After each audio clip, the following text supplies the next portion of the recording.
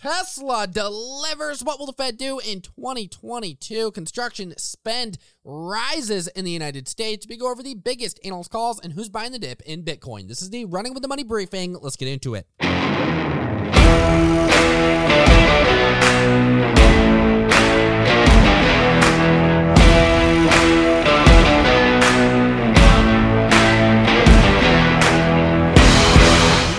And welcome to another episode of the Running with the Money briefing powered by Pounding the Table. Either way, we are back in the markets are absolutely, kind of choppy today. We did open up this morning, but it has been pretty choppy throughout the rest of the day. So we have the Dow Jones up 69 points as we speak, NASDAQ up 115, and the S&P 500 up 10. Not all too bad. When you go sector by sector, what's performing the best? Well, guess what? You see energy, consumer cyclical, financials, technology, and communication services all moving to the upside, with energy leading the way up 2.4%. Meanwhile, you see healthcare, real estate, utilities, industrials, basic materials, consumer defensive, all of those sectors moving to the downside today. So it's kind of a mixed bag, kind of a 50-50 day in the markets. Now, shifting into the biggest headlines of the day, of course, we have to get into them.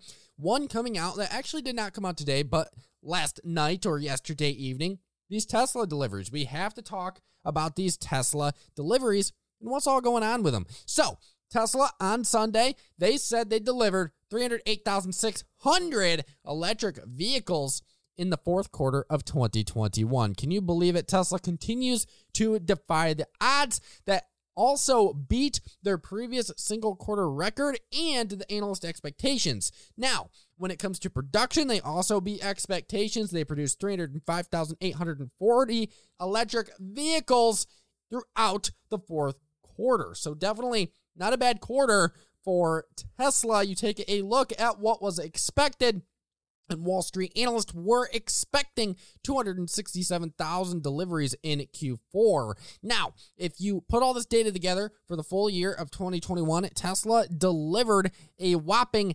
936,172 vehicles, and that's an 87% increase when compared to 2020. And we do have to remind everyone that that is when Tesla reported their first annual profit on deliveries, and that delivery number was 499,647. So Tesla is absolutely killing the game when it comes to delivery and production. You really dig into these numbers in the Model 3 and Model Y deliveries. Those amounted to 296,850 in Q4 and 911,208 when it comes to the full year. Meanwhile, the Model S sedan and Model X that only accounted for 3% of Tesla's total deliveries throughout the year of 2021. So that's definitely something to pay attention to. But an absolutely, I would say, phenomenal beat when it comes to deliveries and production for Tesla in the fourth quarter. And you actually see Tesla stock moving to the upside today pretty darn significantly. It did open up, it gapped up significantly, and now we see it up 114 points here, 10.79%. as we speak. Some solid performance coming out of Tesla on these delivery numbers that we got, delivery and production numbers that we got yesterday. Now, shifting into what in the world is going on with the bond market, treasury yields, of course, and the expectations for the Federal Reserve in 2022. So, today, it's the first year, or the first trading day, I should say, of 2022. And what do we see? Well, we have some economic optimism and some expectations that we are going to see at least 3 Federal Reserve rate hikes this year. This morning, you saw that 5-year note rise just about 10 basis points to 1.36%. You saw that 2-year yield topping 0.8%, the highest level we've seen since March of 2020. In that 10-year, or should I say the U.S. 10-year, rising over 1.6% to 1.626% as we speak, and that is also up just over or just around 10 basis points, and that is the highest level we have seen since we first saw that Omicron variant. So it's definitely all something to note here when it comes to yields and the bond market and what is all going on. Basically, we are seeing a bond market predicting that the Fed is indeed going to raise rates, so that is something to pay attention to. Now, this week could be tumultuous when it comes to macro events, macro outlooks for the year, because guess what? We have the December employment report that will be releasing this week, and we also have the release of Fed minutes from the latest meeting. So this is all something to pay attention to when it comes to a macro look at the markets and the United States economy. But shifting into construction spend, I want to touch on some economic data or some broader data when it comes to the economy. And today we got some data out of the Commerce Department saying that construction spend rose 0.4%. And that was similar to the advance we saw in October. So in the month of November, we saw construction spending increased 9.3% year over year in November. And for the month, we saw a 0.4% increase in construction spending. Definitely something to take note of there. Now, you really break this data down, and we saw spending on private construction projects that rose 0.6% in November. We saw outlays on residential construction surging 0.9%. Single-family home building spending that shot up 1.2% per Bloomberg. And we also saw outlays on multifamily housing, and this was one negative point out of this report, dipping 0.3%. Now, overall, what was the expectation for November when it came to overall construction spending? Well, the expectation out of analysts and economists was actually 0.6%, and it came in at 0.4%. So a little light, but we are still seeing these increases, so kind of just a neutral report, at least in my view, somewhat of a neutral report. Either way, we see home building, it remains constrained, it remains basically having to deal with these shortages of materials, and therefore that is boosting prices of homes and, of course, those building materials and how much it costs to build a home. And also, we saw residential investment actually contract for the second straight quarter in the third quarter. So definitely all something to pay attention to. This construction spend read slightly positive, but missing the expectations, and definitely something to note there with residential investment contracting for the second straight quarter and seeing a decline in multifamily outlay housing projects. So that's all something to note there, and that decline was 0.3%. So this is all information to note, but overall, it was a pretty neutral report. Not bad, not amazing, but still overall seeing some increase in construction spend, especially on a year-over-year basis, 9.3%.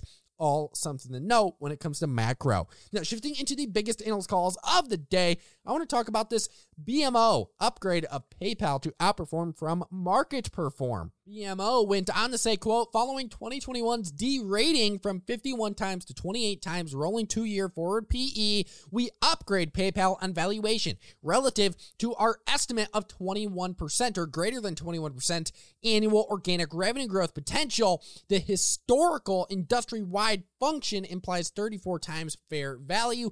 BMO essentially saying here, look, PayPal sell-off has gone too far. It is now undervalued compared to peers, and we are upgrading it to outperform. We like it. You should buy it. We also have Piper Sandler naming Qualcomm, one of my personal favorites, a top pick for 2022. Going on to say, quote, for connectivity, we like Qualcomm due to its participation in the 5G penetration in Android and its position across areas like automotive and Internet of Things. And then rolling right into the next call, we had Bank of America upgrading Sea Limited to buy from neutral. Bank of America going on to say, quote, from its peak, Sea is down 40% and at current levels is trading at 2023 price to sales of 5.9 times. In our view, the sharp decline in stock price largely factors in the impact of near-term gaming slowdowns and concerns on rising losses in e-com due to expansion in Europe and India. So,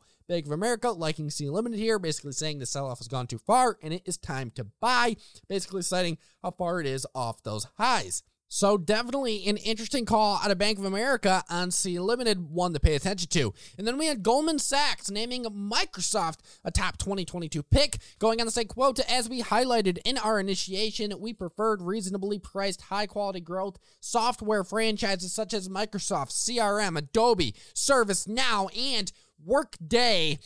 So Goldman Sachs liking Microsoft for 2022, liking that mix-up of Microsoft, Salesforce, Adobe, ServiceNow, and so on. And now shifting right out of that call on Goldman Sachs, I want to talk about this call out of Barclays, upgrading Wells Fargo to overweight from equal weight, and this definitely moved Wells Fargo to the upside. If you type in on whatever device you're listening on, WFC, that's the ticker for Wells Fargo, you see it's up 5.74% today. Pretty impressive there. Barclays going on to say, quote, while we are favorably disposed of our coverage in general, particularly against an expected backdrop of improving net interest margin off historic lows, we are making some rating changes. Looking at money centers, we are making BAC our top pick and upgrading Wells Fargo from equal weight to overweight. So Barclays liking the financials, liking the macro improvements that are going to be favorable to the banks, and liking Wells Fargo long here. Once again, upgrading it to overweight from equal weight. Oppenheimer also today reiterated Coinbase as outperform, going on to say, quote, with the stock trading at a discount to other high-growth fintech stocks, we recommend investors to take advantage of this dislocation. Oppenheimer believing that Coinbase is too cheap at its current price point. And then we had Gunningham naming Nike as a top 2022 pick. They go on to say, quote, Nike remains our best idea heading into 2022. Overall, our Nike investment thesis remains firmly intact. Nike is the leader in the athletic and broader active wear space industry with favorable secular tailwinds. Gunningham liking Nike as a top pick for 2022. And then we have two more calls left to get through here. We have Goldman Sachs naming Marvell, Advanced Micro Devices, and Micron top picks for the year. Going on to say, quote, we continue to stress the importance of idiosyncratic drivers and recommend a barbell approach with secular growth, even at a high multiple. Examples, AMD, Marvell, TER, PI, on the one hand, and cyclical growth at a low, reasonable multiple, Micron, ADI, ON, Qorvo on the other. So definitely something to take note of here. Goldman Sachs believing the barbell approach in this semiconductor space is the way to go. Have those high multiple names and those lower multiple names within a barbell strategy. Basically, it's a 50-50 split. You have them equally weighted on each side, and hopefully you benefit from both sides outperforming to the upside, or if one side underperforms, hopefully the other side outperforms. An interesting call by Goldman Sachs liking Marvell, Advanced Micro Devices, in Micron in 2022. And then finally, we have Loop naming Best Buy and RH top 2022 picks. Going on to say, quote, given our optimistic but cautious 2022 outlook, we prefer companies that we believe are well positioned to benefit from macroeconomic tailwinds, have specific near-term catalysts, and are trading at what we consider to be reasonable valuations. Thus, our top picks for 2022 are Best Buy, BROG Holdings, and RH. That was the analyst calls of the day. Can you believe it? An interesting call out of Loop there. Best Buy and RH top 2022 picks. And then to round out the show, I want to talk about MicroStrategy buying the dip in Bitcoin. I want you all to know there's still some big-time dip buyers out there when it comes to Bitcoin. And we have MicroStrategy adding to its Bitcoin collection. I say you call it, because guess what? After this purchase, they now have 124,000 Bitcoins. Can you believe that? And they acquired those at a total or aggregate price of around $3.75 billion. So it's safe to say MicroStrategy is a Bitcoin believer. But either way, between December 9th and December 29th, they picked up or bought 1,914 more Bitcoin. So definitely MicroStrategy buying the dip when it comes to Bitcoin. Something to take note of. More big money picking the stuff up. But thank you for listening to another episode of the Running with the Money Briefing, powered by Pound on the Table. And by the way, go give my fellow team members, my boys over at Pound on the Table, a listen. Constantly kicking out the best content in the financial game. You can listen to them anywhere you listen to podcasts, on Spotify, Apple Podcasts, literally anywhere you listen to podcasts. And please, please, please go give me and my team a listen at Running with the Money on Instagram and Facebook, or at Luke Donay on Twitter. Eat, Sleep, Profit, Trade On, and I will see you tomorrow.